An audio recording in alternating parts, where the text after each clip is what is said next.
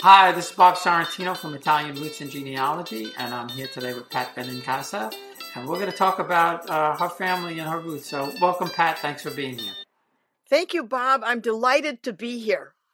All things Italian. Absolutely. Yes, indeed. Yes, indeed. And so where are you located? Well, I live in St. Paul, Minnesota, but most of my family, when they came to this country, migrated around the Detroit area in Michigan. Oh, okay. So you're the first Italian from Michigan so far. So I've had Illinois, and I've had Ohio, and I've had Pennsylvania. So okay. This should be fun. This should be good. So my first question to you is, when and why did you start researching the family? I think like most of us Italians, we grow up with all these stories. Uncle so-and-so, Grandpa did this, but we get to a certain age and we begin to want to know more. And for me, it started with my cousin, Helen Selfie Gorday, gave me a book of burned love poems written in the 1890s. And she said, Patty, take this. And it was a burned, so I translated the book of these Italian love poems. I thought, my family's from southern Italy, which is really, at that time, was highly illiterate. And here my grandfather's walking around with a book of poems, and it's burned. So I thought, I got to know more. And that's well, you know how this goes. When you start doing genealogy research, it's like one thing leads to another, and you go all Hansel and Gretel, and you start following those breadcrumbs, and just worlds open up. And that's really how it started. So where in Italy is the family from? My family, almost all of them, Bob, are from a little village called Mangone, and it's about 10 miles south of Cosenza. So we are the hardheads, the Calabrese. Well, I have a little Calabrese in me, so. All right, then. So I understand. And my wife says I'm a hardhead, so that, I guess you that qualify. Yeah, well, she's half Sicilian and half Puerto Rican, so I watched my step. Yes, you do. So now, do you know? We all assume that they came because things weren't good there, but do you know why they came and why they went to Michigan? Yes. Well, my grandfather, the Benincasa side, they immigrated through Canada, and my mother's side emigrated through Ellis Island. And so when I tracked my grandfather's history, I could see he and his brother Antonio in 1904, they started coming over to Canada, to Vancouver. They followed where other people were. So if there were people in the village that had jobs there, that's where they would go.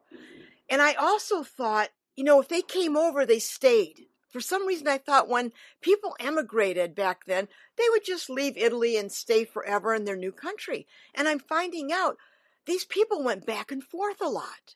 So my grandfather went back and forth to Mangone and to Ontario, and he married my grandmother, Gaetana Mauro. And 2 months later, he and his brother went back to Canada. And my grandfather worked on the Welland Canal. And that was a huge project on Ontario. And when I did the research, I found that they hired many, many Italians. And there's this whole world of information, Bob, that was just opening up. Also, my grandfather had a prosthetic left hand. And I wanted to know, how did he lose his left hand? Come to find out, he lost it at the Welland Canal. And then I find, it's really interesting because then I started doing the research how in Canada they were hiring all these Southern Italian immigrants. And often they wouldn't even record their name. They'd give them a number on the job site. And they gave them the most dangerous jobs, planting explosives, digging in areas that had no business for someone to even go in there. And many of them were maimed or lost their lives. But some of them, they didn't even know their names. So all of a sudden, this world opens up like what my grandfather went through. And in the meantime, my grandmother is holding the fort down like many of those Italian women when their men went off to the States or Argentina, wherever they went. they were there raising the family and taking care of everything.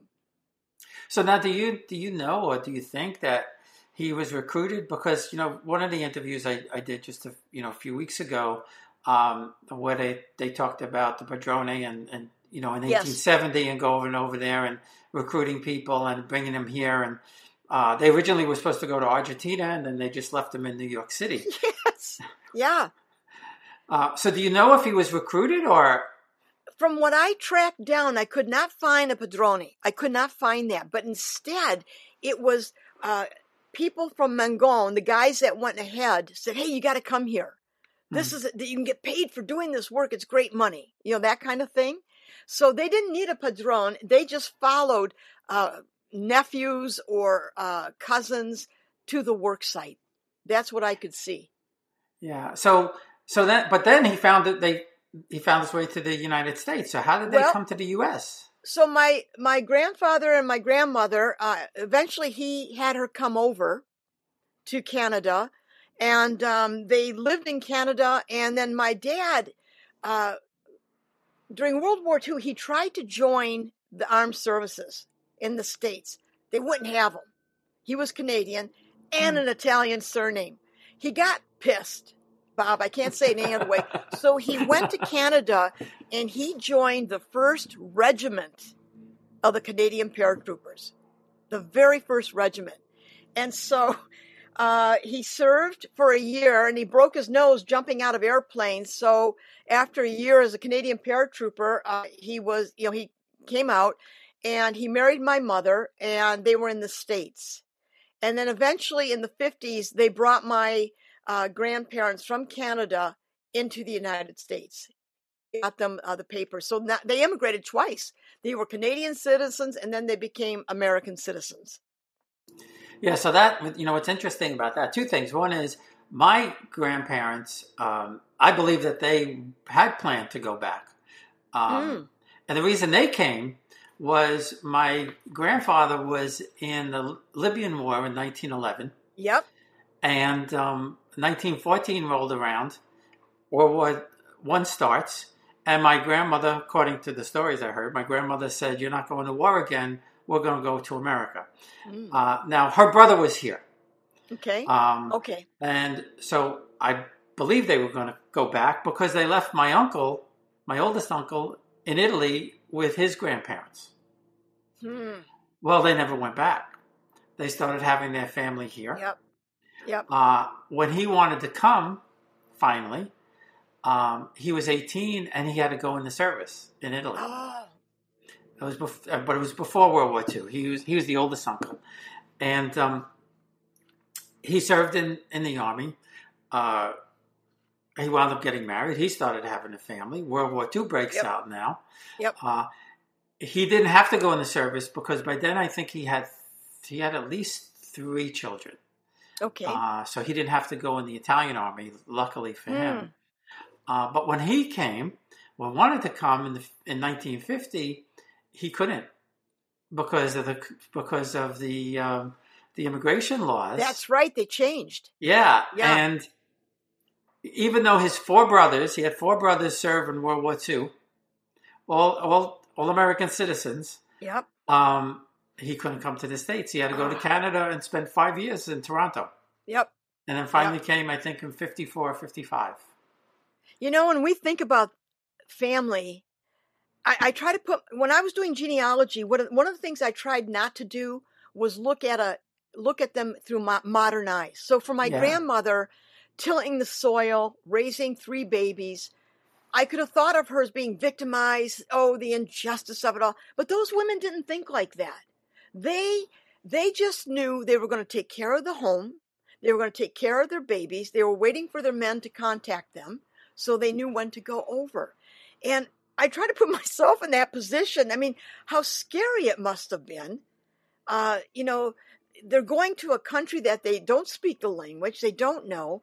And when she brought her children, her 3 children, on board this ship, she's down in steerage, and they're listening to all these different languages, all these people crowded together. I mean, I think about their courage a lot. Bob. Well, yeah, and you think about it. They're from these little towns. Yeah. They've never been probably 2 miles from the town. Yeah.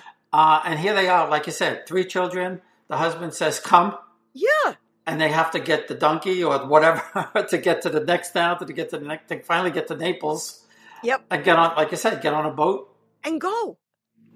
And leave everything you know behind you. Sometimes when I get scared about making a change or doing something, I think about my ancestors a lot. I think a day doesn't pass, I don't feel them inside of me, really. And so sometimes I think, oh my God, you guys went through that and I'm whining about this. And it kind of helps me put it in perspective, you know? I know my daughter's, she's a nurse in Texas. She's a travel nurse now. And my wife is constantly, she didn't call. She get to work. She didn't get to work. Don't worry about it. She's fine. You know, she'll call you or she'll. And she's the same way. If she calls us and we're out, or we don't answer. Where were you guys? Yeah. That's just the way it is. Yeah. And like you said, you think about these people. There was there wasn't even telephone to be able to contact them. Nothing. No, nothing. Yeah. So when I think about Mangon, I did go there. I had to go to the village where my parents were born. I'm a first-generation American. So it was really, it felt incomplete. I just needed to know. Mm-hmm. And I was in college at the time, a million years ago. So me and a friend backpacked for 5 weeks in Italy. I had just taken an 8-hour Italian immersive language class. And I took an intense Italian Renaissance class. Bob, that's all I needed, really. The language and art. I'm an artist, so of course, there you go. So I said to a friend, you want to go backpacking through Italy? And she said, yeah, let's do, how college kids are. So we backpacked for 5 weeks and I mapped out the entire trip off to all the artworks, the paintings, the sculptures, the palazzos. I just studied everything. It was like a family reunion in and of itself, art-wise, but we take the train down to Mangon. So we're leaving these sophisticated cities on this train going way down south. And so we come to this village. It's like midday. And we have these backpacks. We're two Americana, right? So we're walking on the street and all the doors are closed. And I'm thinking, Jesus, where is everybody? And this woman walks towards me and I gasp. I thought, boy, she looks just like my grandmother. I can't believe this. And so I walk up to her and I say in Italian, I'm the daughter of Ido Rizzuto and Francesco Benincasa. Bob, the doors fly open. People are coming out. And next thing, a lot of this and a lot of, and the cheeks, the hugging. So then we have to go from house to house. So my friend Barb and I say, we go to these houses. And what do? They bring out stock, the brandy. Each house, they poured half glass of stock. Salute, salute. We go to the next house. Salute, salute. 5 houses down, across the street, 5 houses back. Now I'm 5'2", and that's a lot of salute, a lot of stock. So that was like the beginning of this incredible trip. And the villages were like that mud hut whitewash. And I stayed with my Zia Caterina, my grandmother's sister. And now we're American kids in our 20s. Now, what do you know at 20, really? Yeah. And so I'm thinking we're going to stay at her house, and I'm thinking a kitchen full of, we go in and she has a brazier for heat. I mean, it's that basic. Mm-hmm. And then she said, tomorrow we're going to go to the bakery. And I'm thinking, oh, yeah, donuts and this and that. So we get up, we go to the bakery. It's a whitewash building with a big oven in the middle. That's the bakery. So it was extra. They brought out the best food, supersata, sausage, everything they owned. And it's very poor. They gave us the best of everything. And then I went to the house where my dad was born. And this 95-year-old man jumps up, fedora on his head. And he says, I'm Jimmy Benincasa. I speak 5 languages. I'm happy you're here. And he sits back down.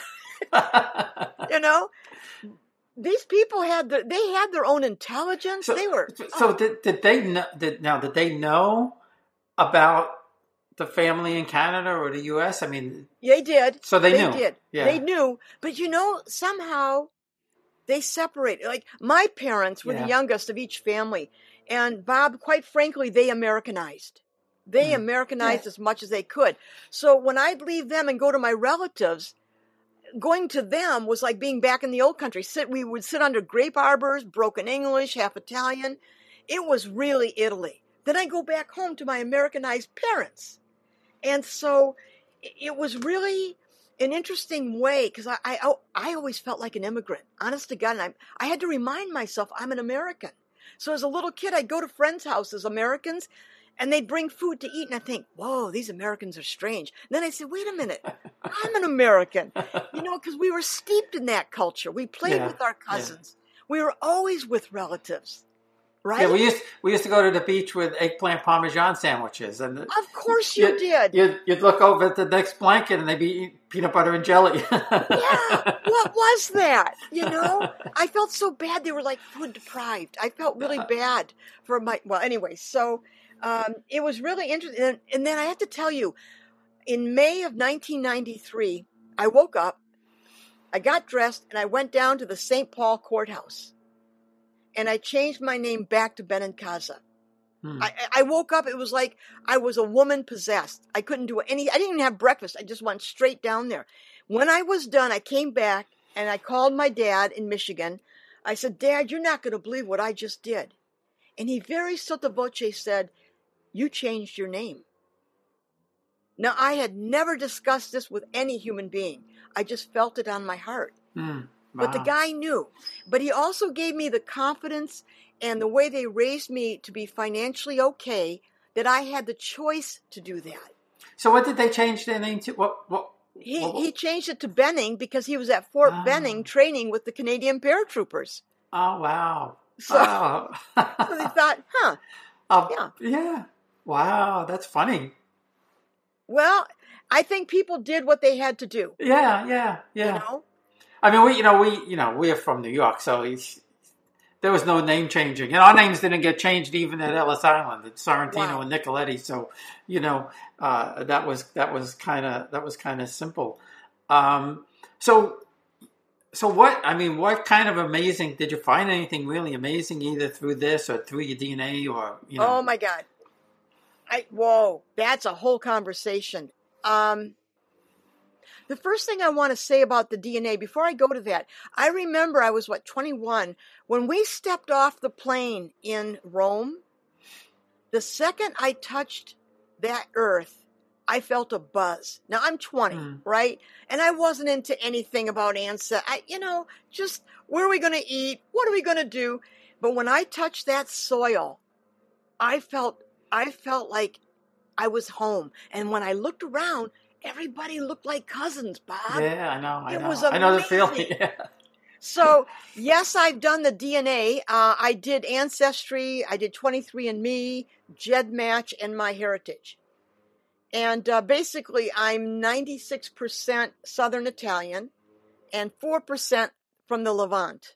So I'm a daughter of the Mediterranean, quite frankly. Right. Yeah. But I think in doing genealogies, that's where it gets really interesting because they're not just paper and records of here and there. They're people. They had lives. And if I could go back to the book my grandfather carried with him, the book of love poems that got burned, the story was in Canada when Mussolini declared war and joined the Germans. The Royal Canadian Mounted Police, within an hour, were banging on doors of Italians. And my grandfather, with his one arm, took the book, and he went to a wood-burning stove, and he threw it in the stove, and he closed it. Because they were looking for things that would make you suspicious or that you were too connected to Italy. And so when they left, he pulled the book out, and that's why it got burned. And so it's a history. Again, I didn't know what Canada did with the Italians, and it was kind of a dark time for Italians in Canada. And so I never would have known that had I not started doing this research and finding out about these people.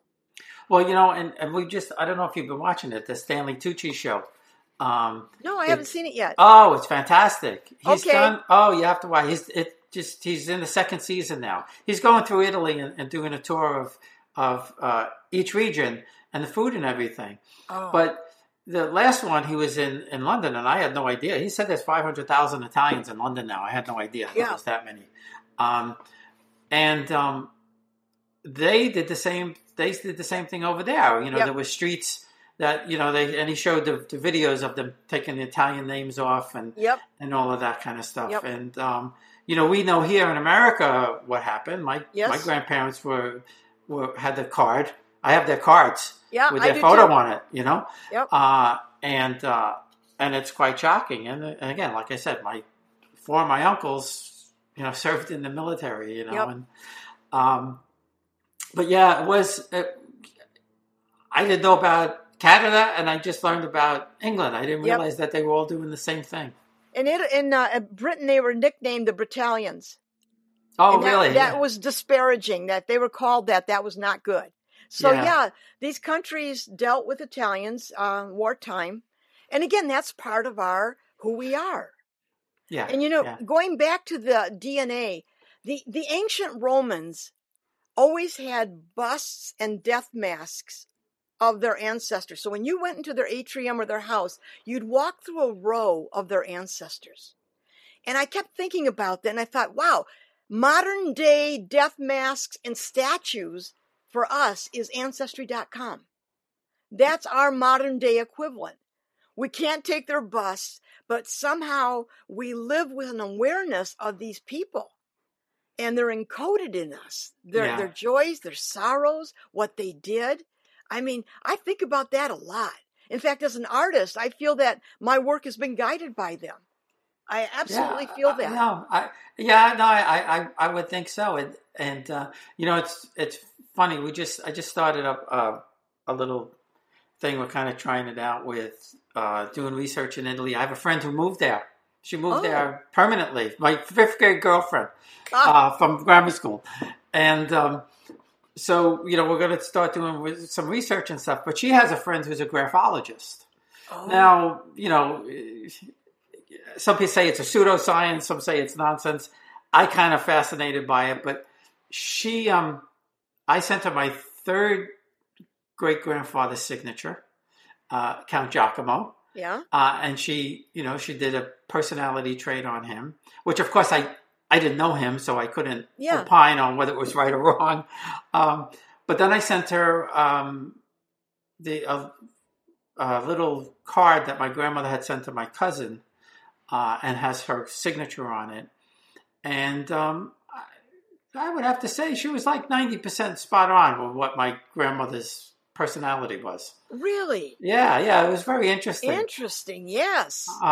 So like I've been trying to tell people that whether you believe it or not, and the funny thing in Europe, they're big on that kind of stuff. They're big on graphology in Europe. Here, not so much. But I said it is interesting. It is an interesting kind of thing to send somebody a signature or a letter that they wrote. Yep. And have somebody come back and say this is what they were like. So, but I'm lucky in that on some sides of the family, at least my father's family, they were all literate. Mm-hmm. My great grandfather on my paternal side, he was an attorney. Oh my gosh! And his father before him was a pharmacist. Educated. No, they were educated. So we have signatures. My mother's family, my grandmother's got an X. Yep, a lot of them did that. Yep. And on her alien card, there's the X, and my mother's sister signed for her. Huh. Because my mother's sister by that time was probably she was probably late 20s, early 30s or something like that.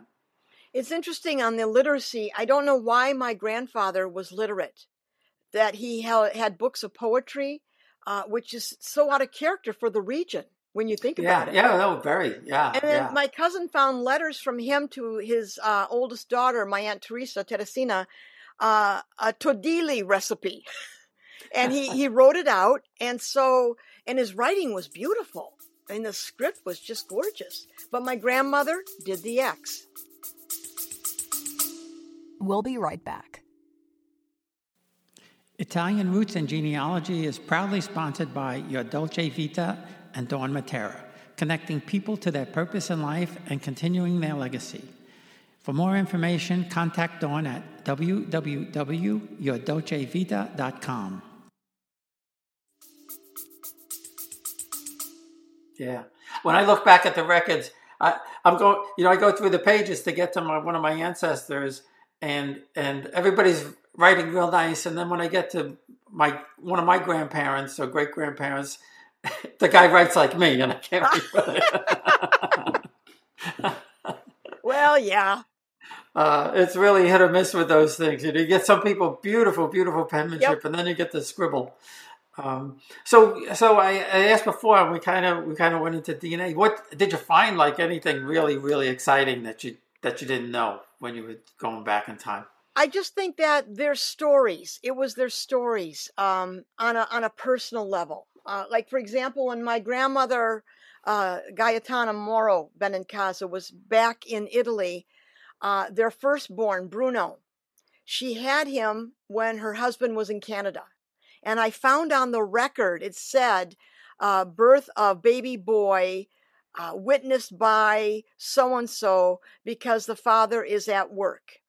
Mm. And then 6 years later, the little boy died. Little Bruno died. And again, the death certificate said that her husband was in Canada. So I thought about it. This woman gives birth for the first time. Her husband's far away.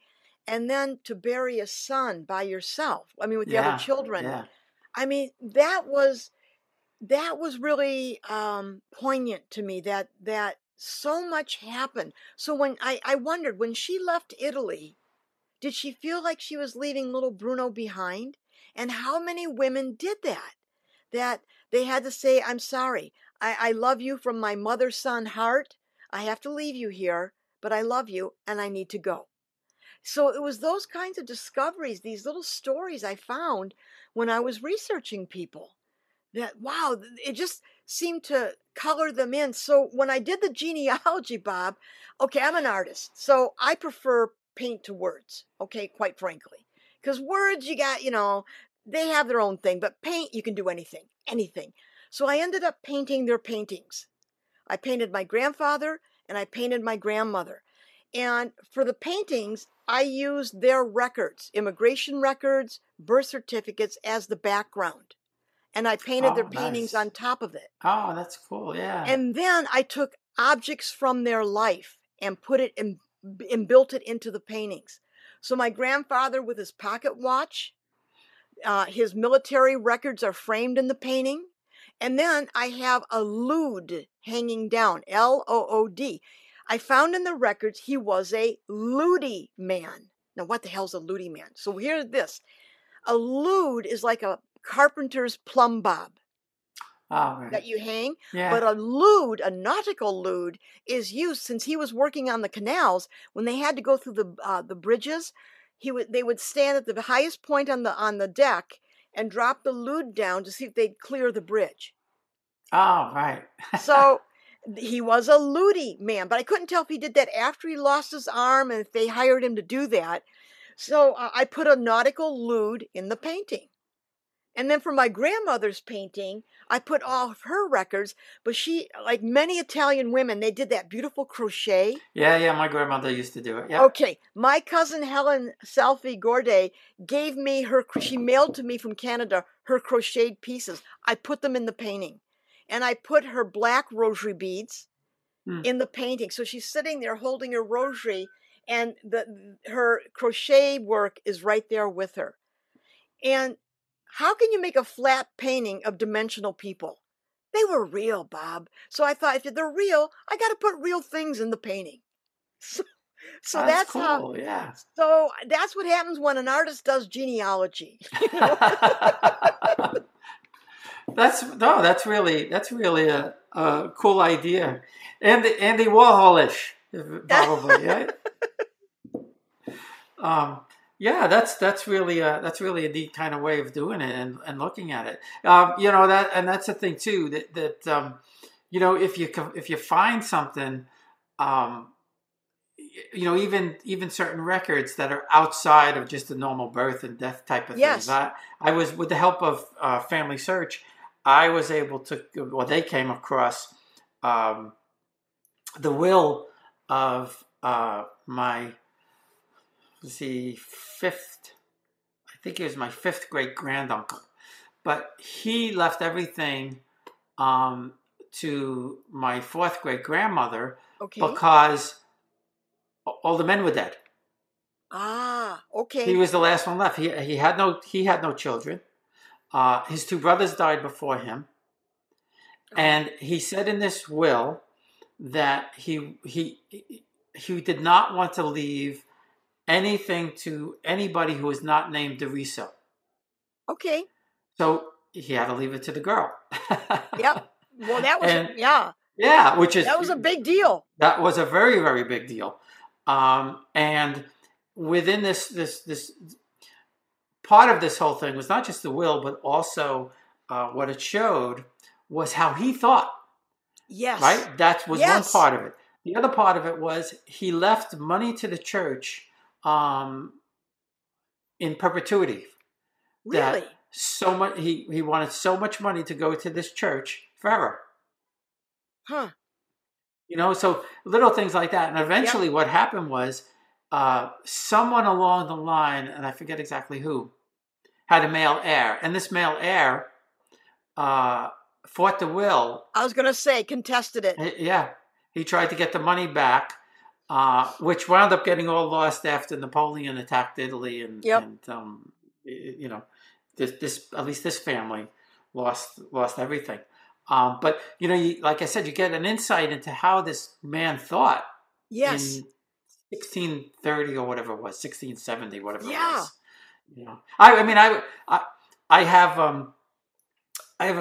a few things, a few different Facebook groups that I have and that I belong to a lot of ones. But one of them is they do noble family type of things, and they had this party.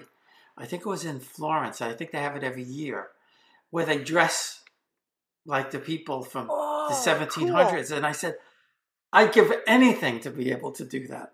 Yeah. And the costumes are just outrageous, Well, yeah. and they have it at a big castle and all of that kind of stuff. And, Oh. and I even my wife says it. Wouldn't it be great to maybe not go back and live in that time, but to be able to look down on how these people Yes. are living?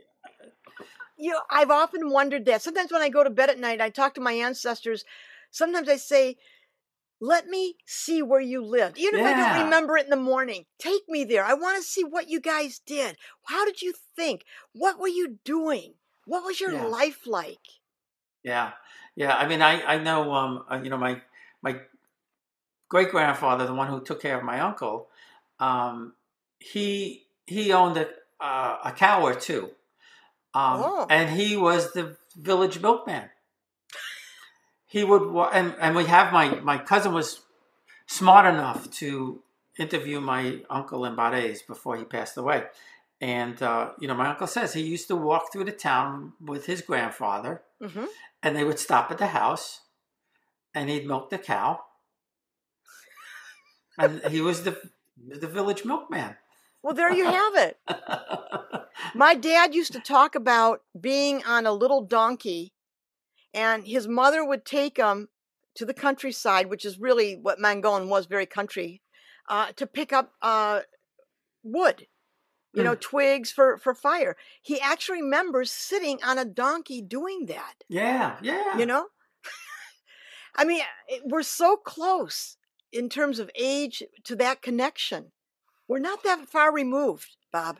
No, we're not. And I felt the same way you did. We only made one trip to Italy. We're going next Wednesday. Finally, Wonderful. It's 2 years. We had to cancel it twice because of COVID. Yep. But I remember we were in we were in Sorrento, and I don't know if it was. I think it was there. We were going to um, I guess an outdoor market or something like that. And we Mm-hmm. were walking through this street, and I looked in, and here was this woman. My grandmother, my mother's mother, was a big woman, uh, and I look in, and here's this woman with white hair, big woman, and the whole yard is filled with tomatoes. Oh, yes. And she's sitting there with a big smile on her face, peeling tomatoes. And I said to her, I said, that could be my grandmother. That could have been my grandmother, my great grandmother sitting there. Yeah. You know, and these are the things. You know, I don't know if everybody gets it, especially the younger people. Their life was so simple, but yet so full. You know what I mean? Yes, I do. I do. And then growing up in the 50s in an Italian American household, Yeah. I think oh my God, it was like understood that day or night anybody could come to the house. Yeah. Just day or night, okay? And then not only could they come day or night, and they did late at night, the table was covered. I mean, covered in food. And I always thought that was like normal. That's what people did. But that was a way, the cousins did the birthdays. We hung out together. We were in school together. And if I could, Bob, I did write their stories. There's one little passage about that I'd just like to share with you if I could. Sure. Yeah, Okay, absolutely. Here we go. It was doorbell opera at its finest. Choreographed personalities speaking in animated dialect or rapid-fire broken English. Heads would nod and faces contort to a chorus of laughter or gasps of shocked dismay. As a little kid, I thought those moments were no big deal because they would last forever. Yeah, That was it. Yeah, no, that's the doorbell operas. Perfect. Morning, noon, or night. When that doorbell rang, it was like the curtains opened and there it was. And I really did think it was going to last forever. Yeah, I think about, and I wrote a little thing about my, being in my grandmother's kitchen. It was actually, my grandmother lived with my aunt and uncle.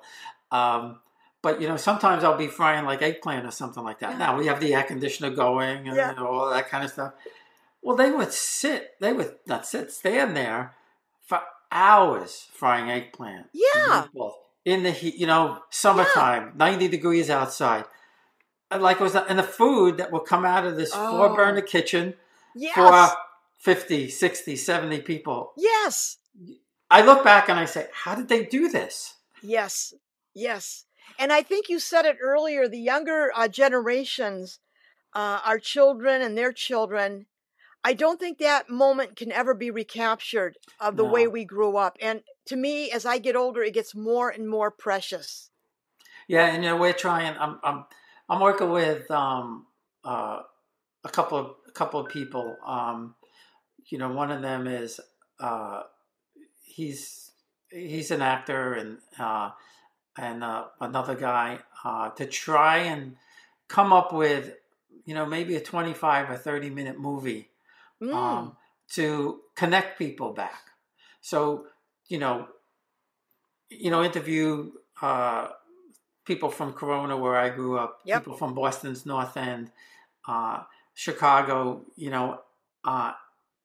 and tie that back to Italy so that the kids could understand. And one of the things that they said, the younger kids, if you brought them to Italy and brought them to a cemetery or something, they'd be shaking their heads like, "Why am I here?" But somebody came up with a good point and said, bring them to a discotheque, bring them to a club where they'll meet Italians of their age. Yeah.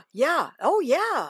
So that they could connect with them and then start to understand the difference, and why we need to be tied back to them. Because, one thing that scares me and some of the other people is we're going to lose all of that. Very soon, if some of us don't do something about it, we're going to lose it all. In a way, I feel that as an artist, I was compelled to paint their stories for that reason. Mm-hmm. And I wrote their stories out, the discoveries I made, because somewhere in the universe, I want it there. and I shared it with the family, and I shared it with all the relatives. It has to be documented. Their lives mattered. Yeah. Yes. Yeah. Their lives mattered, and not just to us. It's, when I think about it, what I realized, the discoveries, if you ask me, like, what did I discover in that genealogy? I am the daughter of immigrants, and I did this painting. I did the paintings of these two people, these Southern Italian people, for a reason. And that reason is identity. I know who I am, and I know what I'm from. Mm-hmm. Not a lot of Yeah. people can say that. And we who have that Italian, Italy's encoded in us. We're Italian American, so we're living in some kind of fictional idea of what the relatives presented to us. That's the Italy we inhabit until we go there. But we are still encoded with that country. We're imprinted with it. That will never change. So you're right. Getting those stories out. I was cleaning my house. I found someone took a V8, that old-fashioned camera work, and they put it on a CD, and they sent it to me. It was my family from 1957 to 1964, all the relatives, birthday parties, weddings, hanging out. So I took it, because I'm an artist. I do digital work. I cleaned it up, audio, and I posted it for my relatives. I sent it to everybody. And oh my God, I was getting phone calls with tears. Patty, I can't believe it. It's like we're there again. I showed it to my kids so they knew what it was like to grow up this way. I have some of that too. My father was a photographer for the New York Daily News for 40 years. Really? Yeah. From like 1946 through 1982 or 3 or something like that. But in that space for a couple of years, he did newsreels for WPIX. Oh. And I have 16 millimeter film and some 8 millimeter. Wow. But when they went to Canada, for example, to see my uncle, they have, I'll send it to you. It's probably about 8 or 9 minutes. They did a fake shotgun wedding in Canada. Yeah. Where my cousin, one of my older cousins was the bride. And there's, and they used the scarecrow as the groom. Oh, no. You'll love it. Send it to me. And there's another one that was my mother's favorite. She would laugh. Just think, she didn't even have to see it. You just talk about it. They were in Canada, and my uncle Giovanni is at a pump, and he's pumping water. And as he's pumping the water, it's flooding the ground, and you could see his pants starting to get wet and wet and wet. And like I said, their lives were simple, but they had so much fun. Yeah. And my grandmother, when my uncle came, he had never met his brothers or sisters, and hadn't seen his parents for 35 years. Wow. So. Whoa. Crazy, right? It is. But you bring up a good point, Bob. I think for those of us around the same age, I'm not going to date myself here, but those of us around the same age, I would urge people to write your stories and make sure your kids have it. And if you have photographs and you know who's who on the back, for God's sake, write it. But now is the time to make sure we share this. It's never too late. We have to share how we were raised, what it meant, so that, whether those kids get it or not, when they get older, they're going to want this. Right. And that's why we're trying to put together that little short documentary. Yes. To capture some of that kind of stuff. And, we're trying to, to do something a little unique. But when we get a little bit further down, I'll let you know what's going on, because as an artist, you might be interested in seeing that and taking part of it. Michael keeps telling me I need to write a script. I said, Michael, I'm not a script writer. Well, but he did it's Michael Cavalieri, and he did a thing going back to his town, Limina in Sicily. So we're trying. We'll see where it goes, but you'll figure it out. Yeah, that's what he said. Don't worry. He said the main thing, he says, you need to capture your passion. He said the other stuff is the other stuff's easy. He says, you don't have to be a script writer. No. I need to capture your passion. So passion first, everything follows. That's at least as an artist, I can say that honestly. Yeah, well, that's what he's telling me. That's what he's trying to. And the funny thing about him, we met through somebody, the person who's doing my tour, Letizia Sinisi, who did my tour, and I had seen Michael before, and I tried to contact him, and nothing happened. And then she mentioned him. Okay. So I said, I've been trying to reach you. And you didn't answer. He gave me his phone number. Okay. Anyway, I grew up in College Point in Queens, New York. He grew up, he's younger than me. He's, I guess, 20 years difference or something like that. He grew up in Whitestone, the next town over. Okay. Boy. And I was born in Whitestone. So I said to him, Michael, do you know this? Yeah, oh yeah, I know this. And so it was, I don't believe in accidents. Oh, I don't either. No, we're meant to intersect. Yeah. Absolutely. Yes, I would agree with that. So it was really great. I said, do you know the butcher shop? Yes, I used to go there with my father. And I said, I used to go there with my father. Oh my God.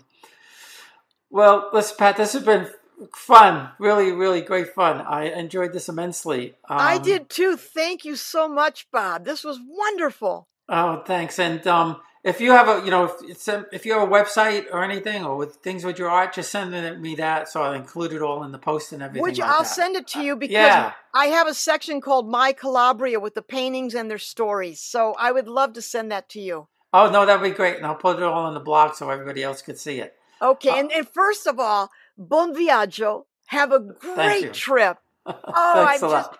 That's going to be fantastic. Enjoy. All right, thank you. Okay, bye. Bye.